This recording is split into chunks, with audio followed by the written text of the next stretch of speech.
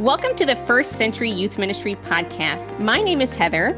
And I'm Mark, and we are your co-hosts. And we're here to take a look back into the Jewish roots of our faith for the way forward in youth ministry discipleship. This podcast is a part of the Youth Cartels podcast network. Hey friends, welcome back to the show. Today we have a fun one. Heather's going to walk us through the Feast of Tabernacles, or Sukkot. But first, we just want to remind you of a couple of things. We have a cool show coming up with a special guest. Who's that, Heather? Gee whiz, Mark. Maybe Dr. Carmen Imes. That's going to be super really fun. Cool. I'm excited about that. Yeah, me too. We're going to have her for... teaching now? Huh? Where's she teaching now? She's here in the U.S. now. She's at Biola University. Okay, cool. Yeah, so isn't that fun? Right. That is fun. And we're going to ask her about her book, Bearing the Name, or Bearing God's Name. God. Yeah. Yep. And then a future project that she's got in the mix. She's going to do some discussion about that. So that'll be super fun. Cool. And then we've had just a few people express interest in possibly some upcoming Israel trips. If that's interesting to you, we're putting together like our first ever First Century Youth Ministry trip to Israel, where we connect the dots between the world of Jesus and Scripture to discipling students in a way that hopefully works a lot better than everything that we've been trying. So for real. Consider going with us. Just shoot us a message or visit the websites, firstcenturyyouthministry.com. We have a page on Israel trips, and you can get connected with us that way too. Amen, brother friend. Amen, brother friend. Yeah. Hey, I wanted to share really quick, if I can find it here, about an email that I got from somebody who sent us a message about the podcast.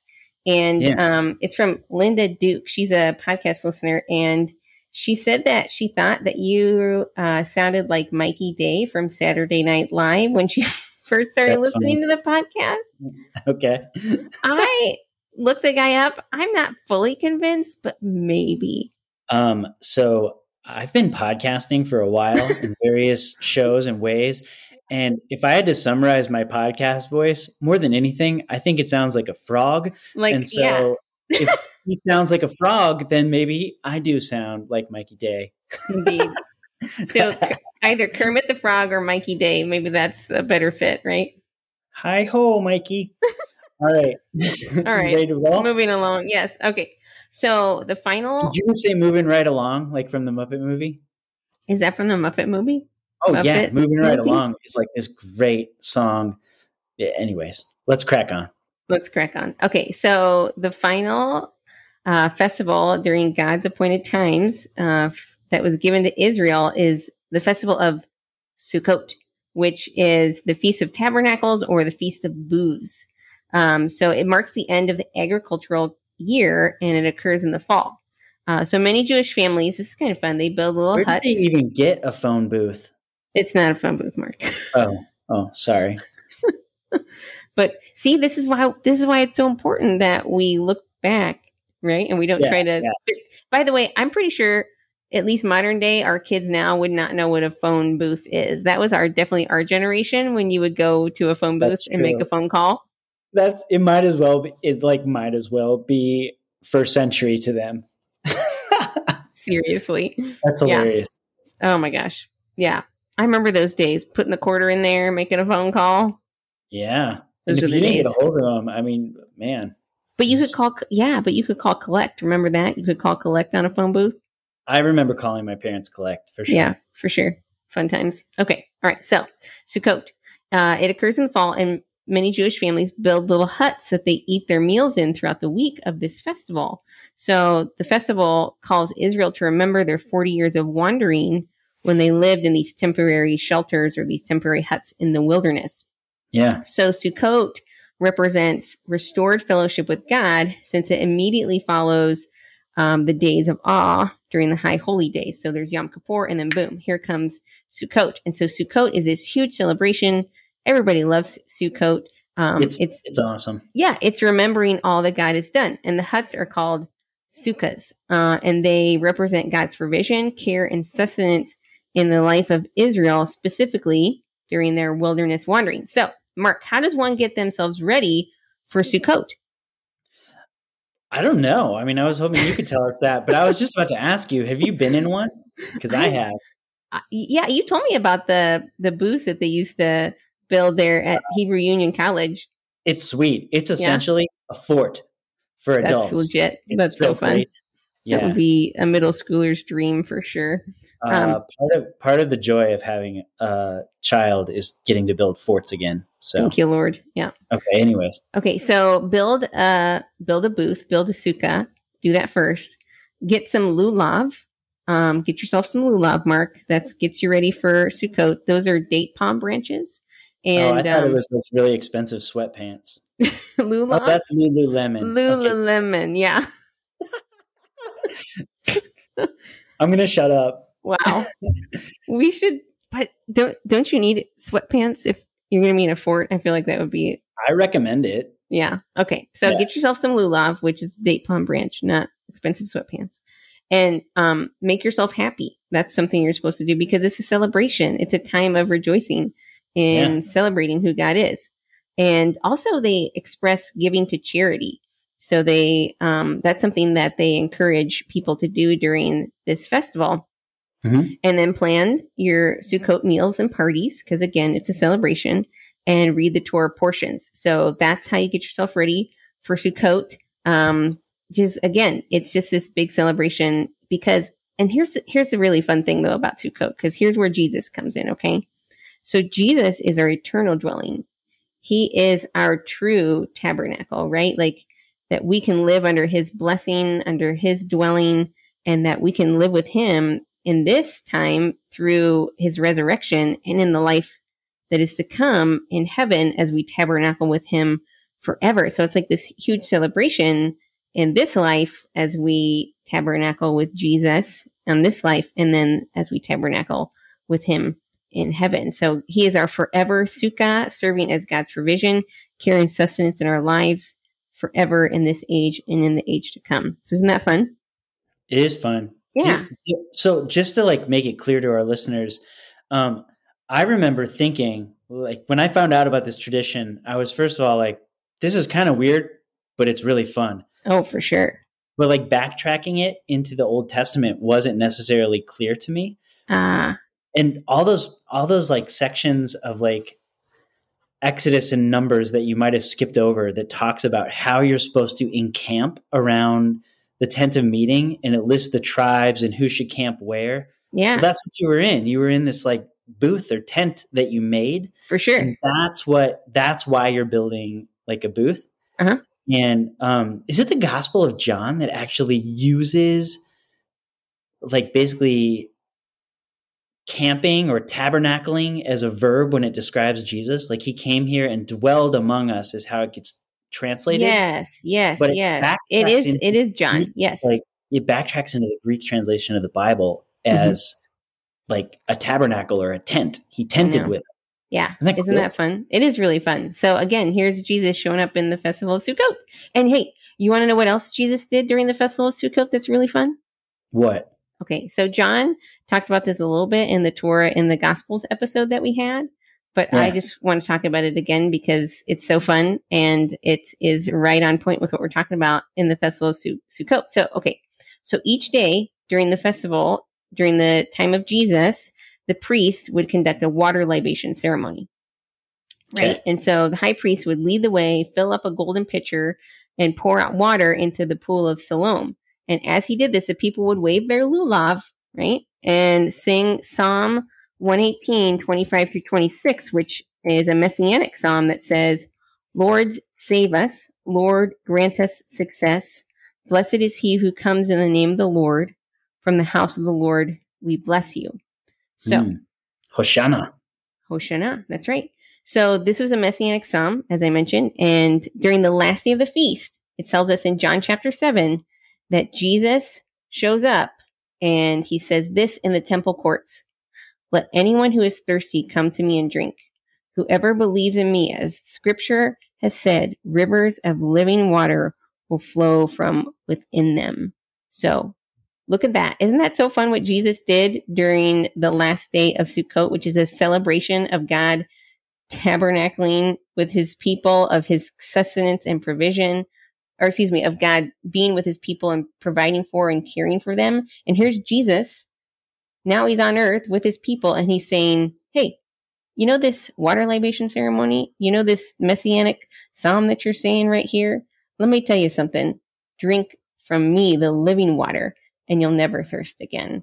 Like, what a beautiful. That's really cool. Yeah. Isn't that neat? You know what? So you said, isn't that fun? But it's also audacious. Can you imagine like one of your core celebrations as the people of God, you're gathered up and there's a ceremony and everyone knows how it's supposed to go. That's right. And that's when the famous teacher from Galilee yells that about himself over the crowd. Right. I mean, oh my word. Did you ever sit in church as a kid and when they were doing something very somber or very like, this is the way we do it, and think like, wouldn't it be crazy if someone just rollerbladed through here right now? Did you ever think things like that, or is that just me? I mean, I think that was you. But I hear where you're coming from for sure. Yeah, this is going to sound horrible, but like my church had a routine around baptism where like everyone knew the drill. This is how you baptize. Yeah. And I always thought like, dude, imagine if a guy just cannonballed from stage left, like. You know what my dad did during his baptism, because he got baptized later in life? He wore a snorkel mask. That's amazing. That's what I'm talking about. Yeah, I like that guy. Yeah. We park our cars in the same lot. Apparently. Yeah, for reals. So but that's how audacious it would have been. Yes. Like a complete affront to what everyone thought we were doing here. Yeah. To make a bold statement about this is who I am and what I do. And this festival is about me. That's right. Isn't that crazy? That is crazy. Yeah. It's really cool. Isn't that wild when you crack open your Bible and you read and you're like, oh, okay, Jesus said that thing. But no. Like, put yourself in that situation, right? Like during the festival of Sukkot, this celebration where, as you said, they're doing their normal average thing, right? Like, okay, the priest is pouring the water and everybody's waving their lulav, right? They're celebrating, all that kind of thing. And then Jesus is like, you're right. He would have had to yell it. Like, it wouldn't have been like this little tiny thing where he got this little microphone and said it. No, he would have had to. But can you imagine Jesus? I'm just like picturing this, right? Where, like you're waiting for your moment, right? And he's waiting and you're just waiting. Yeah. And there's Jesus. He's just waiting. And then he pours the water and he's like, if anyone, you know what I mean? Yeah. Like, isn't that wild? I think this is a moment where if you were like a kid in the audience and you were whispering to your sister, your mom would have been like, shh, they're pouring the water. Right. Just quietly wave your lula. Yeah. And like, that's when he's like, speaking out very loudly over the whole ritual. Yeah. And we read through it and we don't know any of the context and about that festival. And we're just like, so he went there and said this thing. And it's like, no, it was a big interruption. Yeah. Oh, for sure. For sure. Yeah. And a beautiful interruption, right? Whoever believes in me, as scripture has said, rivers of living water will flow from within them. I mean, Jesus is making a bold statement about himself, believes in me, right? Like, puts their trust in me, their allegiance unto me, right? Like, scriptures have said rivers of living water will flow from within them. And so Jesus shows up all over the place here in the Feast of Sukkot. And it's right there in our Bibles, right? And it's so fun. And so so youth pastors, whatever your senior pastor has planned, when this week rolls around, you let your kids do whatever they want to interrupt him or cut him off. Or there can be rollerblades, cannonballs. I'm just kidding. Right. You might get fired. I mean, for sure. Yeah.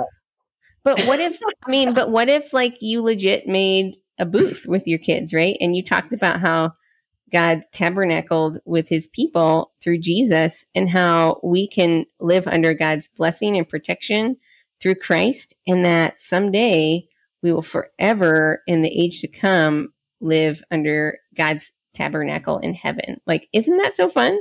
I think it's one of the most doable and fun, like, appropriations of a festival that you could have for your kids. Because I mean, honestly, there's something primal in every one of your youth group kids that would love to be a kid again and build a fort. Oh yeah. Well, there's something primal in adults that want to do that too. Let's be honest, right? Yeah. You start like doing that with your kids, and then once it's built, you sit them all down in there and chat about it. Or if you have a big group, build multiple forts for small groups and have all your volunteer leaders sit down with a pre-planned discussion about why we did this and how it connects to Jesus. That would be so bonkers cool. Yeah, for sure. So this feast is also going to have future fulfillment in the Messianic kingdom in the book of Revelation, right? And so we read about that, about how this festival is going to be celebrated there too with the ingathering of Israel. And so Sukkot's going to keep showing up. It's going to be there. In fact, they call it the festival. It's their favorite one. They call it the festival because it's the party one. It's the celebration. The party. Uh-huh. Yep. That's cool. It's the celebration one for sure. Yeah. So youth pastor, how do you ground this? Again, I would just teach your kids about the festivals and bring in these tangible ways to help them remember it and take it home by building a booth together and talking about how you can live under God's protection and grace and provision through Jesus. So that's all I got. That's great. I love that. Yeah. You know, this is a time where so many people are struggling with attendance of their students. And it seems like culturally a lot of, did you just hear my dog? Oh my goodness. I do hear your dog. It seems like culturally, a lot of Christians in America have decided, well, we know what church is all about. We've done that for years.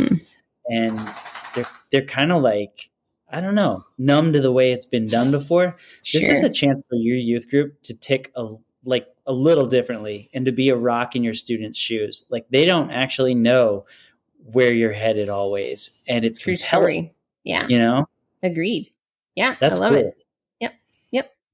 Cool. Well, if youth pastors, if you want to know more about what's going on at First Century Youth Ministry, you can always come to firstcenturyyouthministry.com. And we love also when you come join our group on Facebook, and we can chat and be friends there, and all sorts of good discussions and questions and things to think about going on in our Facebook group too.